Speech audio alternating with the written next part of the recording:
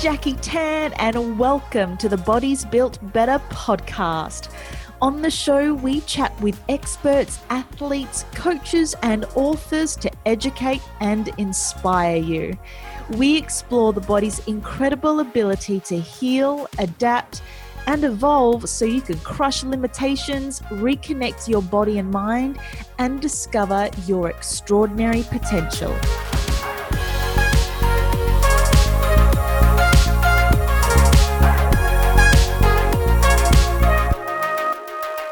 Today on the show, I chat with my very good friend SPUTNIK. He is an author, speaker, storyteller, adventurer, business strategist, and internationally awarded creative.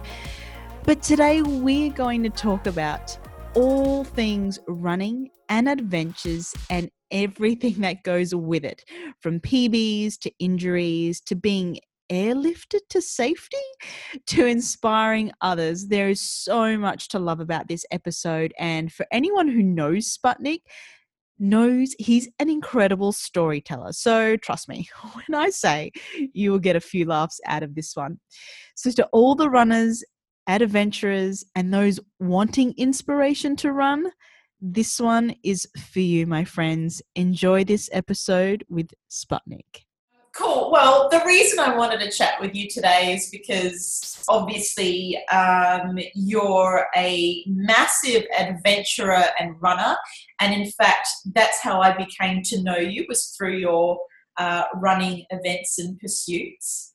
So you don't mean that. You mean you came to know me because I was always doing something stupid and getting injured and coming and going, can you fix me? Even more. I remember the very first meeting, meeting you first, and that was at the Joggers World Fun Run. It was the very first Joggers World Fun Run that we massaged at. And you Rymel Park. Exactly. And is that where it was? Yeah, right. To me, and you said to me, "We've got the same haircut," because red through my hair, through the fringe, and that was when you had a lot of hair. Well, you've got a lot of hair now, but scraggly hair with your red stripe at the back. And that was right. You said that was the introduction. I panicked then. I thought, oh my God, what did I walk over and say? But there you go. That's acceptable, I think, isn't it? Even in this day and age. And then you got a massage, and that was how this beautiful friendship began. But tell me, when did your running journey begin? Oh, wow. If I'd known you were going to ask that question, I would have seen if I could have got my grade 5 trophy out for you. So at school, when I was a little tacker, I was actually into running, but athletics, not like running like I run now, which I wouldn't had to because it was part of the school curriculum. Yeah, and I was basically shit at any kind of sport because that requires coordination, teamwork, skill, talent, all those things. But it turns out I could put one foot in front of the other, and repeat and do that quite quickly. So at school, I was actually and I was always the second fastest kid in my class. There was a guy called James De Gregorio, who I think that was his name, and he was like my nemesis. So the only time I ever won the gold medal at sports day was when he was sick or away on holidays or something like that. So I suspect that when you asked that question, you didn't necessarily want me to talk about school sports days, but it's relevant.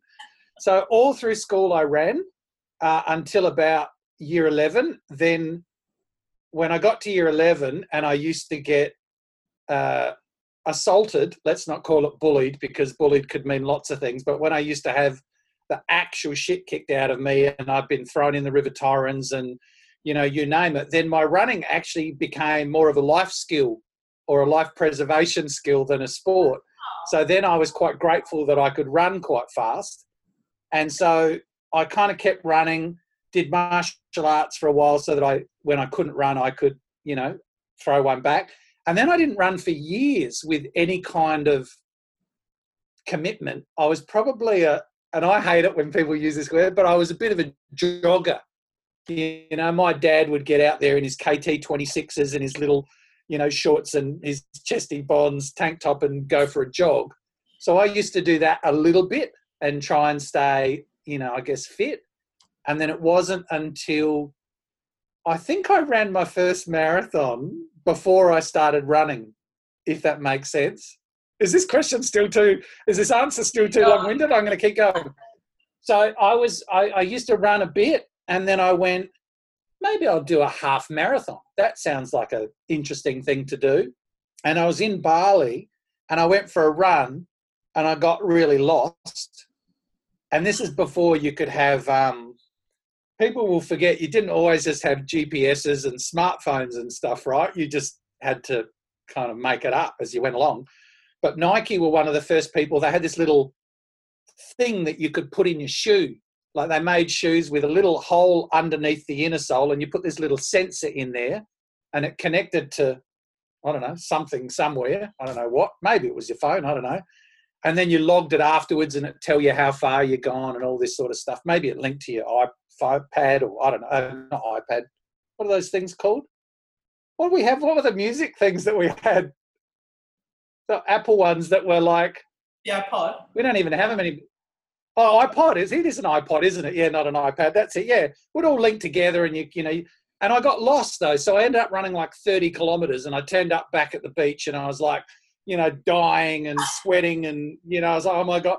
And then I went, hang on, I just ran 30 kilometres, which means I know I can run a half marathon, so maybe I'll run a marathon. And so I turned up to the sporting arena, like Etsa Park or whatever it is. I signed up for the Adelaide Marathon. It used to start there. My memory tells me there were probably only a couple of hundred people. There might have been more. And I stood right at the back, and I stood next to this guy, and I just said, they were doing the briefing, and I said, any last minute advice? And he goes, if you've done the training, you'll be fine. And I just went, I'm in deep shit, because my training was basically getting lost in Bali, running 30 kilometres and going, how hard could 42 be? So that was how I ran my first marathon. And I think I was crossing the finish line when they were calling out the door prizes, and they called out my number, and I could barely walk. So I won a pair of shoes or something, probably from Joggers World. And that was my first marathon. And then I didn't really run again for another 2 years. 2 years? Yeah, I think I did that marathon thing. And then I lived in Cambodia, got fat, probably about as fat as I am now. And when I left, they gave me a staff photo. Well, that'll be here somewhere. But anyway, and of course, all my little Khmer friends are, well, a bit like you, actually. They're just like little teeny tiny little things. And then there's me, this big fat white guy at the back. And I went, oh, man, I probably need to lose some weight. So I'll sign up for the New York Marathon, because that's Sputnik logic. So I signed up for the New York Marathon and started running. What year was that? That's the end of that. That's 2010. 2010. So 2010, I came back at the end of 2009 from Cambodia, dicked around for a month or two, and then went, right, I'm going to sign up for the New York Marathon. I thought, and you had to like raise money and stuff, it was one of those charity entries. And I thought, if I pay all this money to go and commit to raising money, then I'll feel bad if I don't actually do it. So I kind of made the pain point quite high. Yeah. And so then I just started running every single race, like every SARC race, every trail running SA was still part of SARC at that time. So I discovered trail running. And so in the lead up to the New York Marathon, I also ran the Adelaide Marathon and Eurobilla the first time, which is a 56K trail race. So I actually did a 56K trail race to train for a 42K road marathon, and did that. And then, this is the same story. And so then, go on. Did you train all these events just so you could have that conditioning so you could complete New York comfortably, or were you actually training to run a certain time? Because this is the second, it was the second marathon when you decided you were going to do New York, but obviously you've done a whole bunch prior to your training. Yeah, and you asked that question like there was some sort of logic or plan or strategy attached to it, and you've gone a little bit wrong there. I think I have an addictive personality, right? So like a lot of runners, once we're into something, we're into it. So you just go, oh, I'm going to run everything and I'm going to do everything. I'm going to run further and I'm going to see if I can do this and this and this. So I did join up a little, when that Nike thing had the little, whatever that whole system was called, I did join like a 26-week, train for a marathon program, and I did stick to that reasonably well. But when races came up, I just went, oh, I'll do that, I'll do that, I'll do that. And there was absolutely no strategy behind, that'll make the marathon easier or anything like that. It actually became, it's always another story with me. I don't know how you're going to bloody use this, but anyway, there's always another story. So because I had to raise money for charity, and I'd never raised really money for charity before, and so in the days before GoPro, and now everyone will go, oh, everyone does that, but this wasn't a done thing. I thought, how am I going to raise money for charity? So I started running with a little waterproof camera, one of these sort of, just a normal, in fact. It was probably this one here, actually, which is an older version of that. So I used to always have these little waterproof cameras, and I would run along and go, here I am, running along, getting ready for the New York Marathon, donate some money, right? So I started doing video blogs before there were influencers and vloggers and all that sort of stuff. It was just my way of going, I've got to get someone to donate money, otherwise I'm screwed. And so I then realised that when I flew to America, I was going to stop in LA, and I thought, oh, I can do like my last fundraising video from LA before I go to New York. How cool will that be? So I'll go a little run, and somewhere, because this is Sputnik logic, and people are going to go, that doesn't make any sense, and that would be right. Somehow that morphed into me hiring a 26-foot motorhome in LA and driving to New York and running somewhere different every day for about 2.5 weeks, like driving down to the border of Mexico and running into Mexico so that I could go, oh, I went into Mexico, and then driving up to the border of Canada and running across into Niagara Falls so I could say, oh, I ran into Canada on the way to New York, and running in, all these amazing places just because that seemed like the logical thing to do, which of course wasn't. But and I was really worried that by the time I got to by the time I got to New York, I might be worn out. But it turns out that by the time I got to New York, I was quite well conditioned, and my body had been, running somewhere between 5 and 10 Ks every day, as well as driving across the entire country, driving this big bloody thing. So by the time I got to New York, I went, oh yeah, I'm all right. And I think to this day, it might actually be the only marathon I've ever run where I didn't walk any of it. So it's not my fastest marathon. I've run a marathon much faster, but I did walk a bit in the faster one. But I think that one I just plodded and, yeah. What's your memory of crossing the line at New York? Oh, thank fuck for that. Am I allowed to swear? Sorry.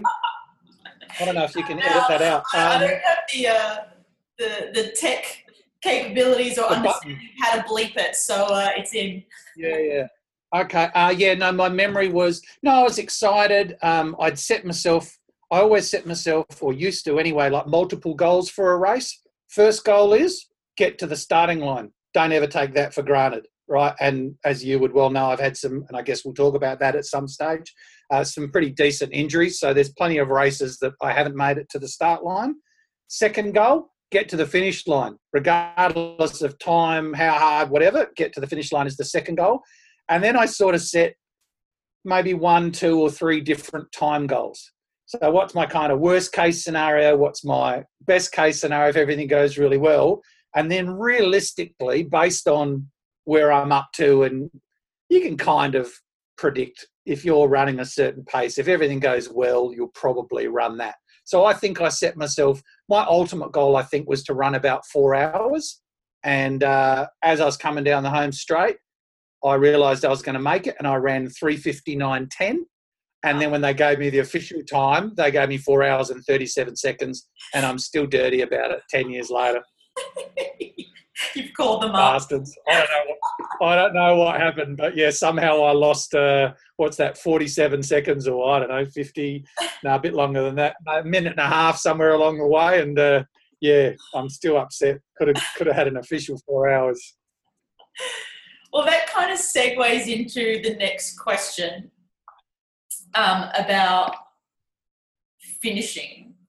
One of your goals is finishing. And I find that so interesting, because this next story I read on your website, SPUTNIKsays.com, and it is the most hilarious recount of a marathon. Oh! Not because it's funny, but because of the way you tell the story, which is hilarious.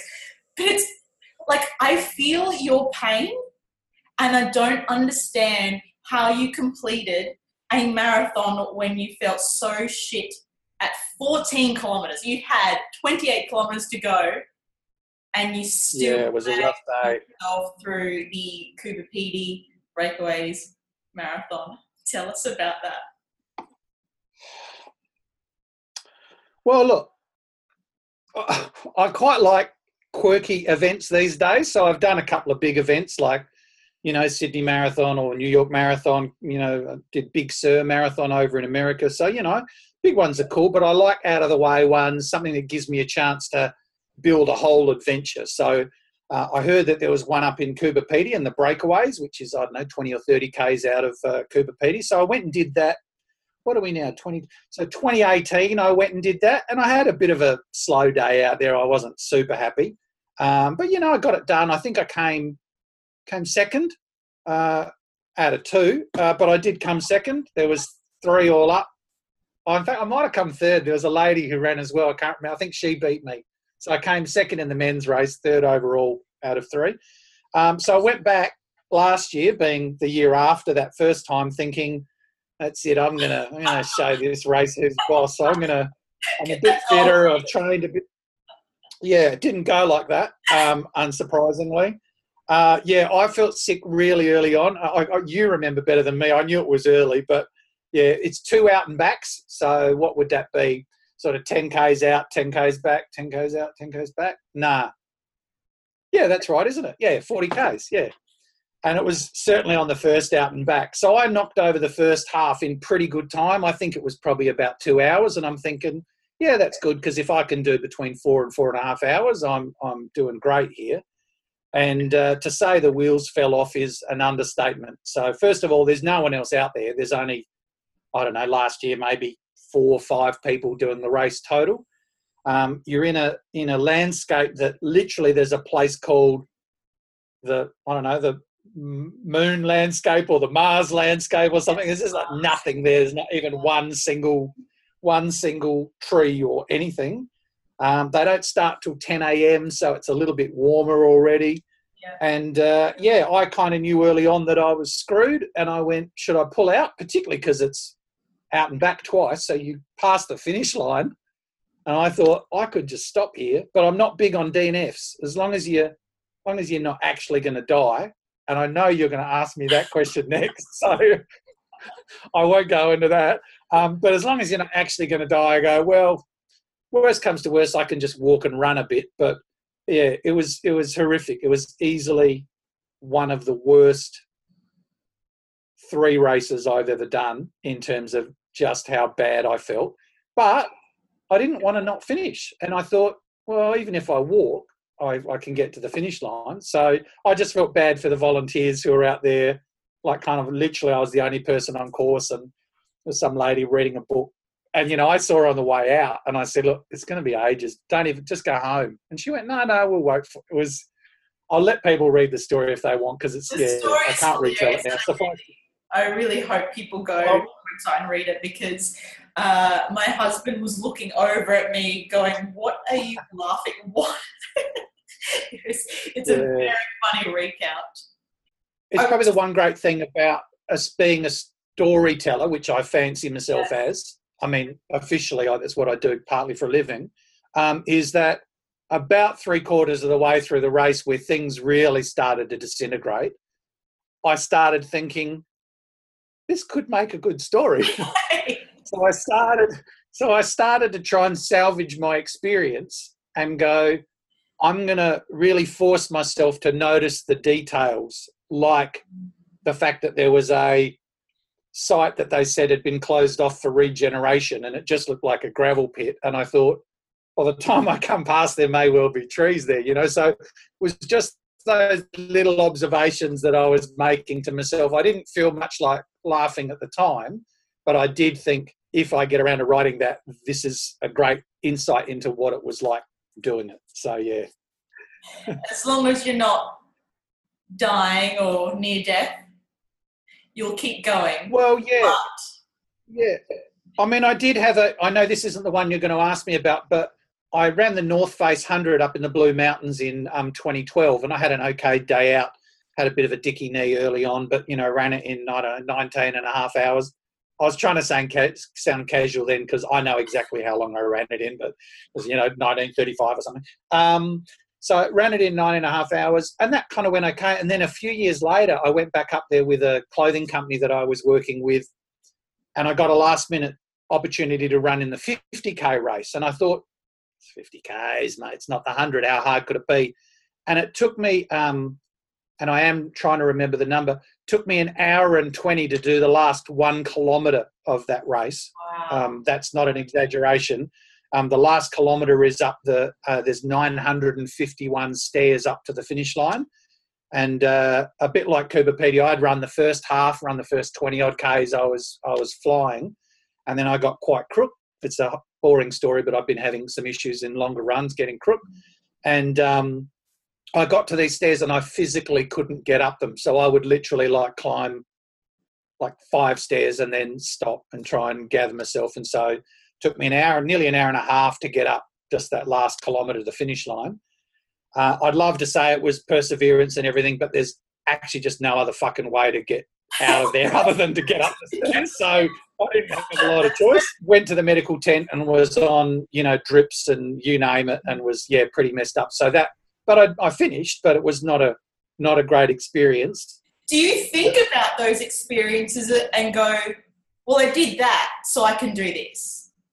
Nah, I'm not that guy. No, I just go, this is shit. Should I give up? No, I don't give up. Oh, well, I guess I'll keep going. Am I going to die? Probably not. Okay, cool. Okay. Yeah, I'm not that intellectual about it. I don't really draw on past pain. I can't say I can't say I've consciously ever thought, oh, well, this isn't as bad as that time that happened or anything. I just go, no, because it's such a unique, so here's an actual serious observation. It's such a unique combination of things, if you have a good day or a bad day, training is obviously a huge part of that, like how well you are prepared for it, but it's how you slept the night before, maybe how you slept all week, whether you were sick a week earlier, whether, the temperature's 5 degrees warmer or 5 degrees cooler. Did you hydrate properly? Did you have a good poo in the morning? It's like there's so many variables that can, your training is your baseline, but there's so many other things that can go wrong that on any given day, it's that unique alignment of stars, either for better or for worse, that for me, it's not super relevant to go, oh, but that other race was like this, because it's always such a unique combination of characteristics or things that create that experience. So, yeah, it's more just stupidity and stubbornness for me. So let's talk about that near-death experience. Really, this is because I just wanted to write a book. So I had this idea. I'd written a book about the creative industries and how to get into the creative industries, because that's what what my background is. And then I thought, what would I write my next book about? And I wanted to had all these ideas, and I thought, don't know if I'm ready to do that. So I'm going to write a book about running. So I started collecting all my stories of running the New York Marathon and doing all this stuff. And I thought, I reckon I just need, one really big, juicy accomplishments, so that got a little bit of cred, you know. So I had all these stories, and then I found out about a stage race in Nepal in a place called Manaslu, which most people have never heard of, but it's like the 8th highest mountains in the Himalayas. It's like being that shit Hemsworth brother. You know Luke and Chris, but you don't know the other one, or Trevor Chappell or something. Manaslu is like the 8th. It's like, okay, it's like Mount Lofty or something, right? And so I asked like 1,000 questions to try and understand, because I'm one of those people who gets my ambition and my ability mixed up quite a lot, because I think I'm gonna play guitar or I'm gonna paint or something, and then it takes me about 30 seconds to realise I'm no good. So I asked all these questions, and they went, yeah, you don't have to carry your stuff with you. I thought, okay, tick, because some of those stage races you have to carry, you know, a tent and a toilet and enough food for 50 days and all. And I thought, fine, no way I can do that. This is like, no, all you got to do is just a bit of water and a snack and just get to the end of the stage, and no stage is longer than 40 Ks. I'm thinking, how hard could this be? Quite hard was the answer to that. So I went over to Manaslu, and then on the first day, I think the first day they were like, today is just like an easy 20K, mostly flat. And at the end of the first day, there were people crying, going, oh my God, I want to go home. I might have been one of them. And literally I was going, what the fuck? Because if that's the easy day and the flat day. So we went to the race director and went, isn't this supposed to be flat? And he goes, oh, it's Nepali flat. And I went, the heck does that even mean? He goes, well, it's flat for Nepal. And I was like, oh, this is not going to bode well for the rest of the race if the next days are steeper than the flat day. So I got through the first day pretty cool. In fact, I even helped one of the ladies who was struggling a bit. I said, why don't we run together? We seem to be running a similar pace. So I even carried some stuff for her because she, had extra stuff. I said, I'm doing all right. So second day, no problems. And then on the third day, the wheels fell off in a fairly major way. So we went off the main trail. They'd organised a diversion so that we could get to a monastery where we would stay the night, which was apparently spectacular. I have a photo of it. Looks pretty spectacular. Don't remember a lot of it. And about halfway through where we went off this diversion, there was a 1,000-metre cliff face that was so steep we were effectively using our hands for a lot of it. Wasn't in the race briefing, and that took us up probably, I don't know, maybe 3,500 metres, but in a very short space of time. And I started to feel very unwell. I thought I was just being a sook and a wimp and just wasn't fit enough, all of which was also true. And in the end, I had a guy who was a British Gurkha. So they're apparently pretty tough kind of, military people from wherever the British Gurkhas are from, somewhere. Just dub me saying where they're from so that I sound smarter when I tell that part of the story, if you could later. And he sort of walked with me because by that stage I was walking and I was kind of doing this. I still had my camera with me, so I'd still be going, oh, I feel like I'm going to die. And I felt, seriously, I was crying, I was sobbing again, there's no way to get out. I just was easier to go to the checkpoint than it was to try and turn around and go back. I couldn't breathe properly, could barely walk. There's video of it because I filmed the whole thing again, a bit like Cooper Petey going, oh, this might be a good way to say my goodbyes or tell a story. And when I got to the checkpoint, the doctor came out and did all the tests and went, oh no, you've got HAPE or HACE. So HAPE is high altitude pulmonary edema, which is where your heart goes, and the other one is cerebral edema, where your brain goes. And I said, so what are my chances of, being okay if I keep going, like 50-50? And he said, yeah, not that good. So I suppose less than 50-50 is as close as I've been to a near-death experience. And I said, so do I just wait here and then, give it a few? And no, the answer was they had to get a helicopter to come in, and I couldn't even walk back because walking back would have been too dangerous. So, yeah, after 100 Ks and 3 days of running, it took me about 45 minutes in a helicopter to get back to Kathmandu. But the thing I want to say is the thing that I'm most proud of is, so I went to hospital, they cleared me of any major sort of issues. So I had a rest for a day. Then I got in the back of and this is because I did videos on all this, but I have never edited this bit. I then got in the back of like some tiny little local bus with, you know, an old lady with a chicken next to me and all this sort of stuff. It was brutal because it was like a bus, like a 12-seater bus with maybe, I was going to exaggerate, but maybe 30 people crammed in with, you know, goats and chickens and stuff. And I was on this bus for, I don't know, 6 hours or something. Oh, wow. And my goal was to get to the finish line of the race because it was a circuit race, right? So we were sort of running this way.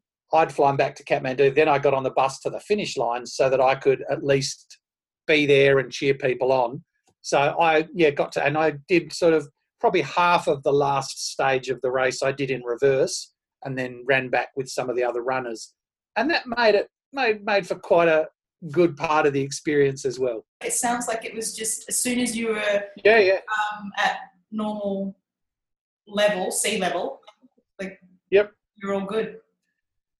So three guys flew out. Myself and two other guys flew out on the helicopter. The British Gurkha came because he went, actually, I feel fine, but I've just had enough. So he hitched a ride with us. And then there was another guy from, I guess, maybe Scotland or something. We both went to hospital. He did some tests and his tests were a little bit more serious than mine. Mine were literally, hey, now you're back where the air's normal. You should be able to oxygenate or whatever the medical term for that is, fine. Just give yourself a day or two and then, you know, you'll be all right. Whereas he had to take it a little bit easier for a bit longer than that. And I think after that day, I think there was at least one, possibly two more evacuations at the end of other stages because it was the first time they'd ever run this race. And I don't think they'd properly, risk managed how tricky it could be, even for people who are much younger and fitter than myself, to go through that increase in altitude in that shorter space of time. Yeah. So I think that 200K circuit is normally, you know, you do it over 2 weeks or something like that. And we were doing it in, I think, 6 days. So, in those first 2 days, we pulled up, 2,500, 3,000, 3,500 metres of elevation. And that's apparently a bit of a recipe for disaster when your body doesn't have time. But once you go back to the normal, you're all right. Did you start at sea level or was there any time? No, we would have already been up, and that's why I started by saying I don't know how much elevation we pulled, maybe 2,000 metres or something like that. So I don't know what it was. I had a GPS, but it was early day GPSs where you didn't have long battery life, so sort of got a bit of it and ran out and tried to charge it and stuff. So look, the reality is I think I went out in the mid threes, not even the high threes. Like, I think we got to 3 something like that, which isn't even that high.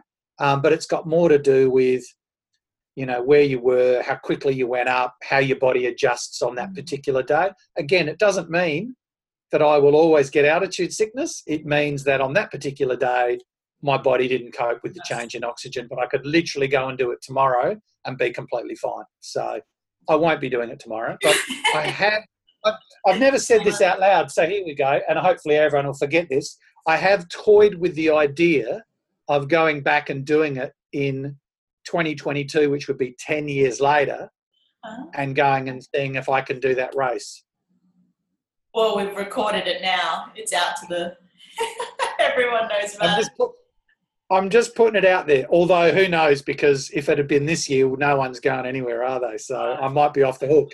Could be saved from meeting my obligation by a global pandemic. Exactly.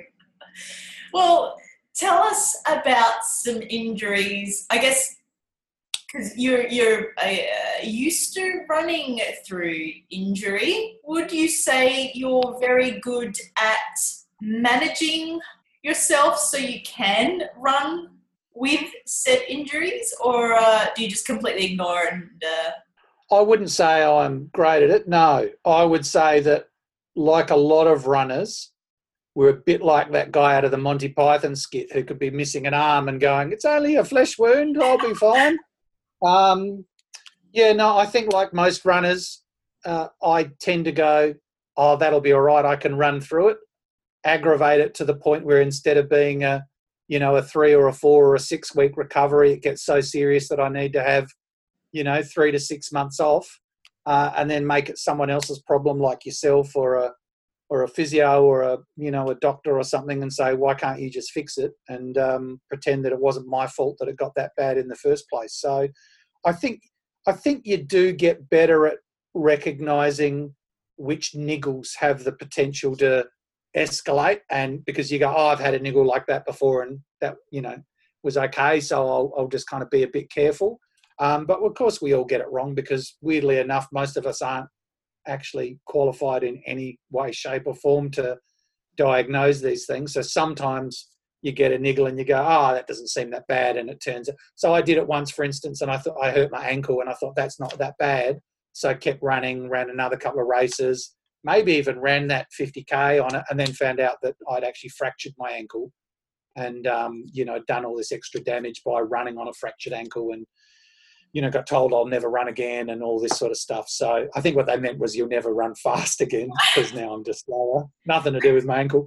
I'm terrible at it. I'm hopefully a little bit better at least trying to go either to see someone like yourself if it's a muscular type thing that I think I can just get a little bit of, Jackie pain to get through. I don't think you get wisdom. I think you just stay stupid and stubborn, and, I think we've seen through this whole coronavirus thing that, running means a lot to some people in a whole heap of ways, not just so that they can drink more beer or eat more donuts or whatever, but from a mental health perspective, we're seeing a lot of people, be upset that they can't run in their normal places. So when you do get injured, there's the physical injury, and then I'm sounding a little bit serious now, but it's true. There's the knock-on effect of, maybe you don't run with your friends, you don't see other people, you don't stick to your routine, you don't go outside. So the fact that we're stubborn isn't completely illogical, because there's quite a lot of stuff to deal with depending on how much you usually train or run, and all the benefits that come with that. So it's a tricky time, and there's no question that.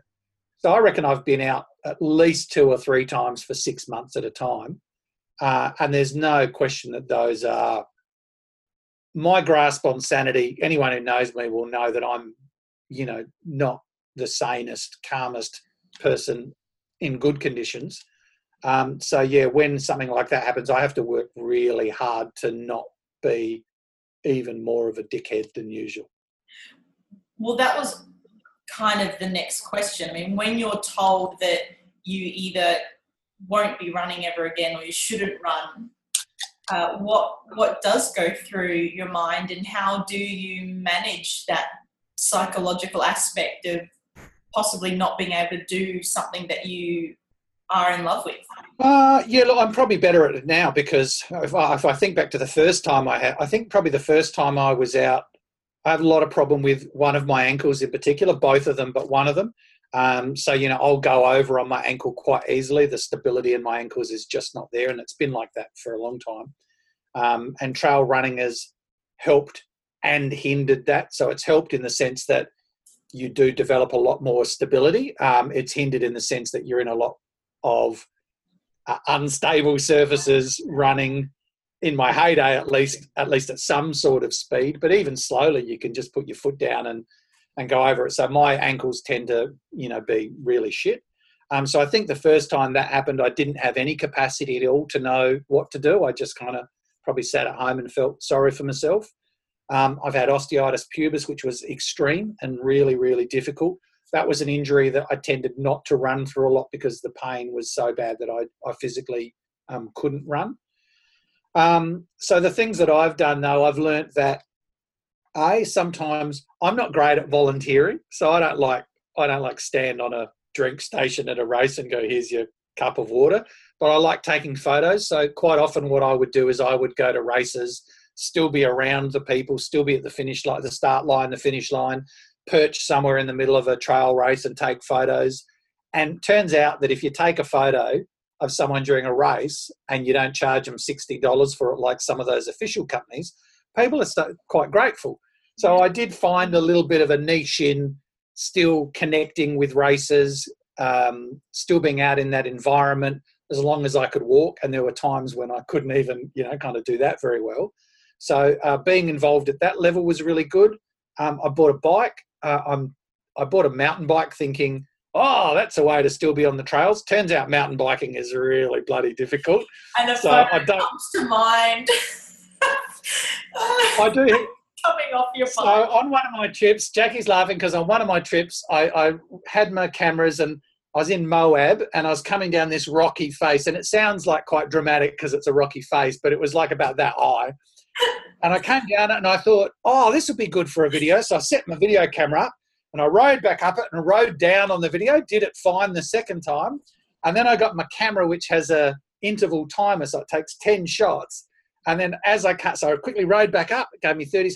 And as I came down, I hit a crack and my tyre went out and I went literally like classic ass over tit. And the camera went, ka-tick, ka-tick, ka-tick. So I've got this series of photos of me literally with the bike landing on my head. And brilliant.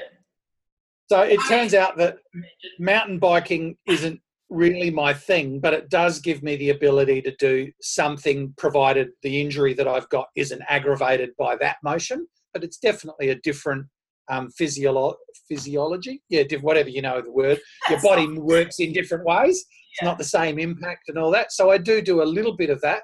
And the other thing I bought when even bike riding was a problem was my kayak. Yeah. And so it turns out kayaking is sitting on your ass. Your legs do pretty much nothing. So if you've got a lower body injury, all you're really doing most of the time is this. So they're the things physically that I did to still be able to enjoy the outdoors, get fresh air, have some of that time, albeit in completely different ways. I mean, the mountain biking thing, not so different because you're still on trails. Kayaking, completely different, but exactly the same in the sense that solitude, nature, fresh air, maybe animals, just less kangaroos, more dolphins or, usually. So, yeah, and so they're the things that and then I got into doing some very basic but adventure races because I thought, I've got a bike and a kayak now. So I've done a couple of little races where you might, do all three of those things. So not triathlon because I can't swim and that doesn't interest me, but I can do this a bit in a kayak. So even though I'm slow and have a shit kayak, I did go and do one over in Perth, or not Perth, but in Kalbarri in Western Australia, and did one or two in Murray Bridge and start where they have a thing called Adventure-thon. So that's been cool where instead of putting the emphasis on, so when I got into running, I first went, now I've got to run further and I've got to run faster. So you go, okay, I've run a half marathon, now I've run a marathon, now I want to run an ultra marathon, and now I'm going to run a 100K, and then I'm going to run a 100 miler. And I never ran a 100 miler because I kind of got to the 100K thing, did a couple of 100K races and went, I actually just don't really enjoy them. And I know no one really runs 100Ks and goes, oh my God, that felt so amazing. You do it because of the sense of achievement and, all that and the training you do and who you become in that process. But I got to the point where I kind of took a little bit of a detour and went, maybe instead of running further and faster, I'll just do some other stuff and pick certain kinds of races that are either in interesting places or, like I say, riding a mountain bike, doing a duathlon. I've got one up near Murray Bridge where, you run 10Ks and then ride 20Ks. And I go, it just mixes it up and a bit easier on the body. And, so that's sort of where I've dabbled in. I'm rubbish at all those things, but I've dabbled in that stuff. I'd never heard of that sort of thing. Obviously, triathlons are very commercial, but was it Adventure-thon where you are doing a kayak, bike ride and run? Yeah. So adventure racing is a really big thing, and people would normally have heard, because sometimes they're on TV or cable or whatever, where people do like 5-day races where they've got to self-navigate and, do all this sort of stuff and cover hundreds of kilometres. But at the lower end, there's a series in Australia called Adventure-thon, and they have different levels. So they're in Anglesea in Victoria, Magnetic Island in Queensland. Murray Bridge started last year. It was actually supposed to be on, I think, like 2 weeks ago, but obviously cancelled with everything else. So they've got them in most states, and they've got entry-level things where you can, I don't know, like kayak 4Ks and then run 10Ks and ride 15Ks or something. So you don't have to be hardcore. You can kind of, which is why I did it, you can sort of ease into it and still get a little bit of dabble without needing to have a team of people who are, you know, drinking their own wee overnight to survive and all that sort of stuff. So I'm sure there are other ones. That just happens to be the series that I did and know. And yeah, I love it because it is a good way to sample adventure racing, and then no navigation required. They still mark out the course and everything. So yeah.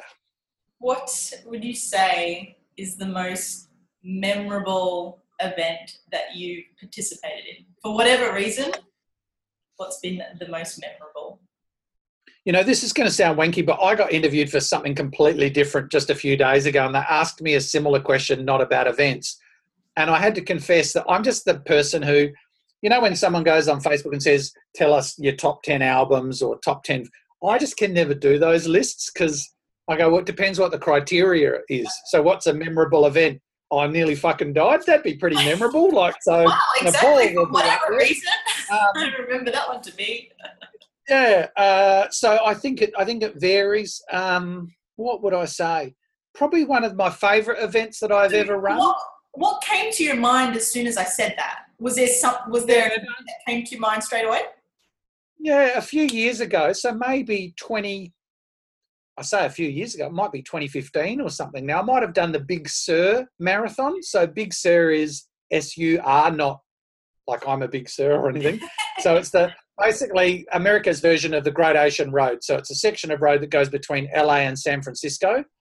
And somewhere along the way, I found this race and had my heart set on doing it. And I don't really know, there's no logic to most of what I do. And you had to kind of, you know, try and register at a certain time, which our time was like 3 a.m. or something because it was American time, you know, whatever. So I had to get up and I got into this race, and I turned it into an adventure. So I went over there for 3 weeks and, you know, drove around and did all this other cool, went to Yosemite and, you know, did all this other stuff. But there was just something about, it's a road marathon, but it's quite hilly. And there's just something about that part of the world that was probably one of my favourite races that I've ever done. I had quite a good day out. So, you know, I ran okay. Didn't have to get helicopter rescued. Didn't have to go to the medical tent on a drip.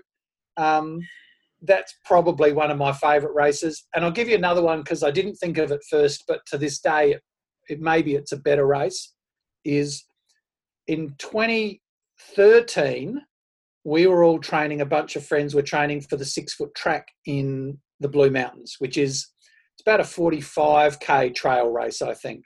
So we're all training for it, and about 2 weeks out, there were floods, and it made it unsafe. There's a river crossing where they put a rope across the river, and in normal weather, you wade across about waist deep, doesn't flow very fast, you just hang onto the rope and off you go.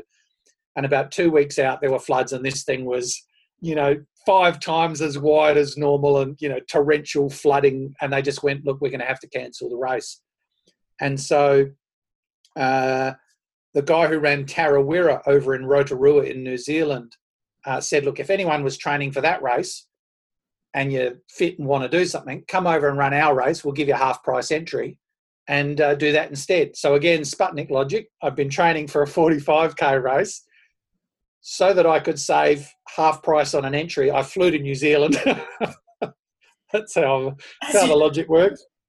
Told everyone I was going to do the 60K race, signed up for the 100K, and went and ran the 100K trail race when I'd been training for a 45K trail race in Australia, went to New Zealand and ran a 100K race. And to this day, that race was, I ran it in 14 and a half hours, which was like my first ever 100K race and way beyond my expectations. B, I'd never been to New Zealand at the time and just went, holy shit, how have I been to other places in the world and not been there? Because it was like this magical kind of make-believe place. It was so beautiful.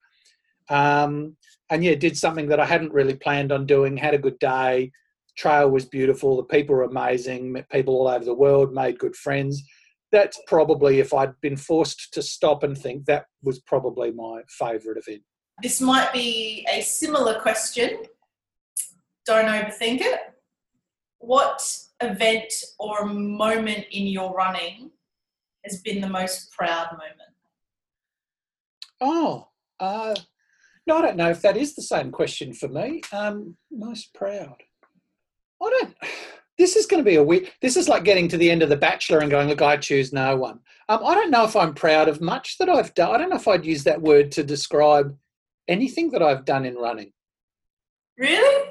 Not I even understand. I think I understand the nature. flag for 50 kilometres? What was that one? Running with a rainbow flag for 50 kilometres? Yeah, you know what, mate, now that you say that, so last year when there was some angst around Israel Folau and, you know, gender and sexuality and all those sorts of things, I did start running with a rainbow flag. It was going to be a one-off thing. I ran a half marathon up in Murray Bridge with this. I bought it online and I thought, I was waiting for it to arrive and I thought, I wonder if it's going to be big enough. And then it turned out this thing was massive, right?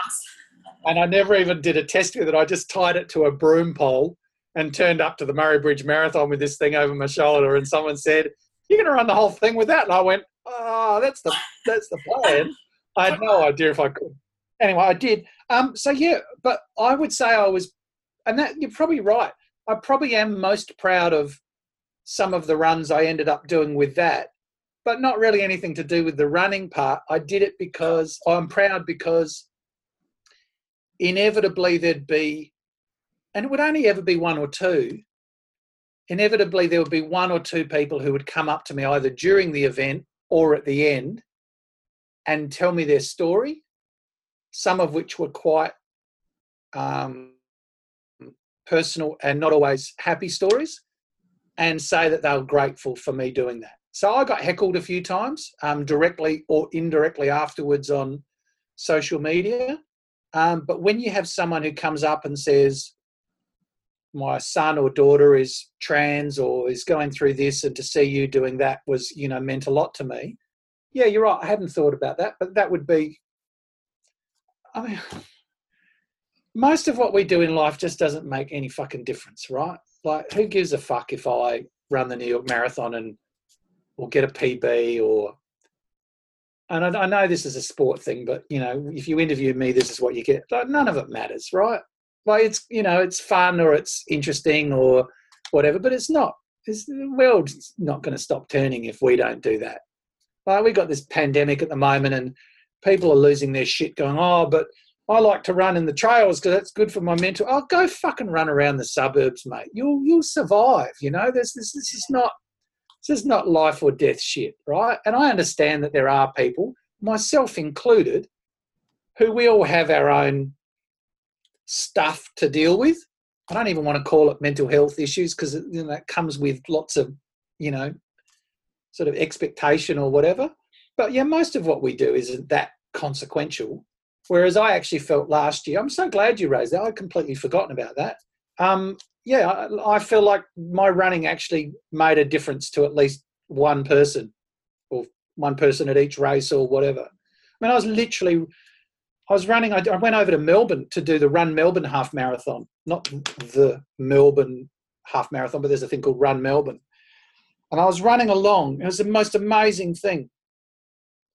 I was literally running along and I did okay in that run. So with the flag, I'm running about 2 hours for a half marathon, which is, you know, not too shabby.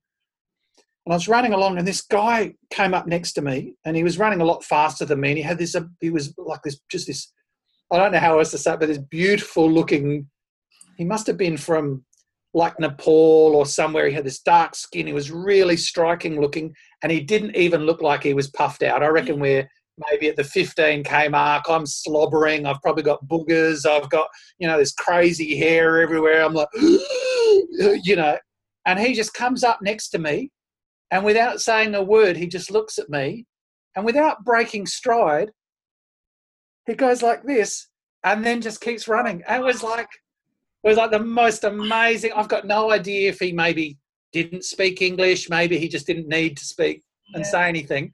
It was like one of my most beautiful moments. Even remembering it now, I'm like, yeah, that happened. That was And so to me, things like that is, yeah. So I had a shit answer and you helped me find a good one. Thank you. Pleasure. No problem. Can I go back to being stupid and not too serious now? But yeah, bad for my image being too serious for too long. Well, I'm going to round this up.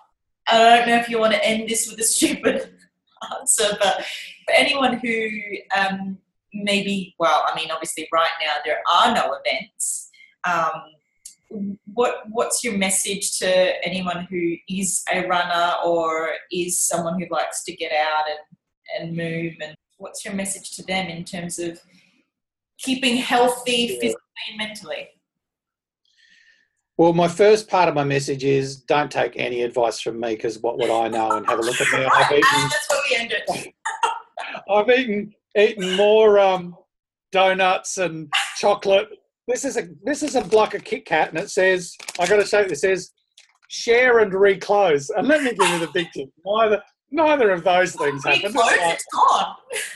Yeah, correct. There's nothing to reclose. Anyway, there was certainly no sharing going on either. No, I do have some advice though, because one of my favourite quotes, and we stole it from somewhere, but there's a few of us used to run together, and we'd be running on the trails and someone would say, oh, what are you training for? And our answer would always be life, motherfucker, life. Because quite often we wouldn't be training for anything. We just wanted to be capable. And one of the things that I made an observation to someone the other day, and I said, I think my days of running, 50s and anything longer than that, long gone. I quite like running about a 20. And I said, but I've worked something out. When you drop down, 20 becomes hard because you're not training for a 50. Yeah. 20 is only easy when you're training for 50. The minute you drop down to 20, then only a 10's easy. And then, so it's all relative. But so the first thing is, train for life, not for events. And so that when you do have to, you find yourself doing a hike or something and it's difficult, you've got the ability, hopefully, obviously we all face challenges of different sorts. And the other thing is, what a great time to reevaluate why you run, and we've got this, and I'm as guilty of it as anybody. I don't have them in sight, but I could show you hundreds of, medals and all that sort of stuff. Even 10 years ago, medals weren't that common at the end of a race. I guess we hadn't quite got to the stage where China could smash out medals for $5 each. So, we can all just make medals now. So there's a fascination with all the bling and the external stuff. And like I say, I've absolutely done races before and gone, I'm going to do that race because I want that specific medal. So please don't think I'm above that. But I'm watching people, and it's not for me to tell other people what their values should or shouldn't be, right? I'm not the run police, even though I act like it quite often. But yeah, just because there's no event doesn't mean you can't train. Just because there's no medal doesn't mean you didn't finish the race. And I wrote something the other day and I said, let's just not forget, running events isn't really about running the event. If you go and do a marathon, the 42 Ks of the marathon isn't the race. The 42 kilometres is like just the last 42 kilometres of what's probably going to have been hundreds of kilometres of training. And that's just the last bit.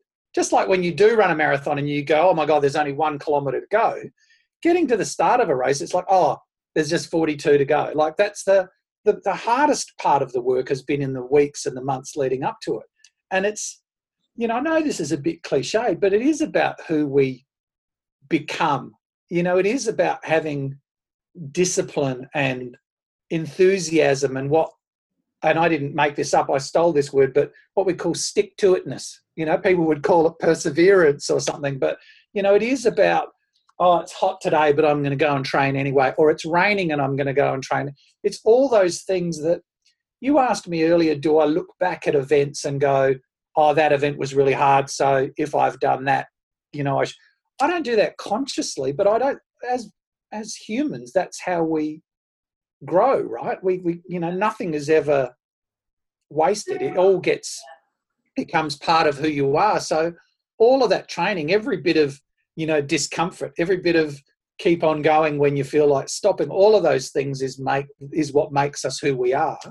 And, when someone calls you stubborn, that's a terrible thing if you're fighting with your partner and you're not prepared to, put the toilet seat down or something. But that same quality is really useful and endearing in other circumstances where it's needed. So my comment would be train like, you do have an event, because the event's not the important. Pick an imaginary event and stick to the same training schedule, Well, none of us know when the next event's going to be on. I just keep saying, we're still planning on going ahead with our event in July. And then you go, okay, July's gone. So now maybe August will be there are still people who are still saying July, but, just what a great opportunity to just keep training and do it and be training for what that delivers rather than some specific T-shirt or bling or whatever. And I know that was supposed to be a shorter answer. Sorry, Jackie, but I'm passionate about that. Yeah, I hope so. And it's corny and cliche. Everyone will say something like that. But and I think people have gotten that out of this because they've had no choice. I think in the first week it was like, oh my God, this is cancelled and I was going to go to Japan and run the marathon and now whatever. And I think literally just 3 weeks in, people have settled into a new routine where they go, well, let's just train for when something does happen again and we'll go and do that. And people talk about the good stuff to come out of the pandemic, like the environment copped a break and everything. Maybe one of those good things will be some people will reevaluate what is and isn't important to them about running. Some people will use the time to get over injuries because they'll go, beauty, I can, back off and come back, after giving my body a break. So, yeah, that would be, stay enthusiastic and passionate regardless of the fact that no one gives you a medal at the end of it. That is the most perfect way to end this conversation, Sputnik. Thank you so much for chatting with me. It's always a laugh. You're awesome. Thanks, Jackie. Thank you. How good was that episode? I love chatting with Sputnik. He's such an incredible storyteller. And in case you're wondering, I know he was telling that story of the beautiful man who was running past him whilst he was carrying his rainbow flag. We actually did this interview as a video, and he gestured what he did. So I'm going to tell you what the man did. So as he turned to look at Sputnik, he put his palms together and bowed his head and then ran off. And that was the moment that Sputnik was talking about, which you didn't get to hear because he showed what he did. So there's that. And what I will do is also put a link to the story of the Cooper Pedy Marathon that I found absolutely hilarious. So you will get to check it out and have a read as well.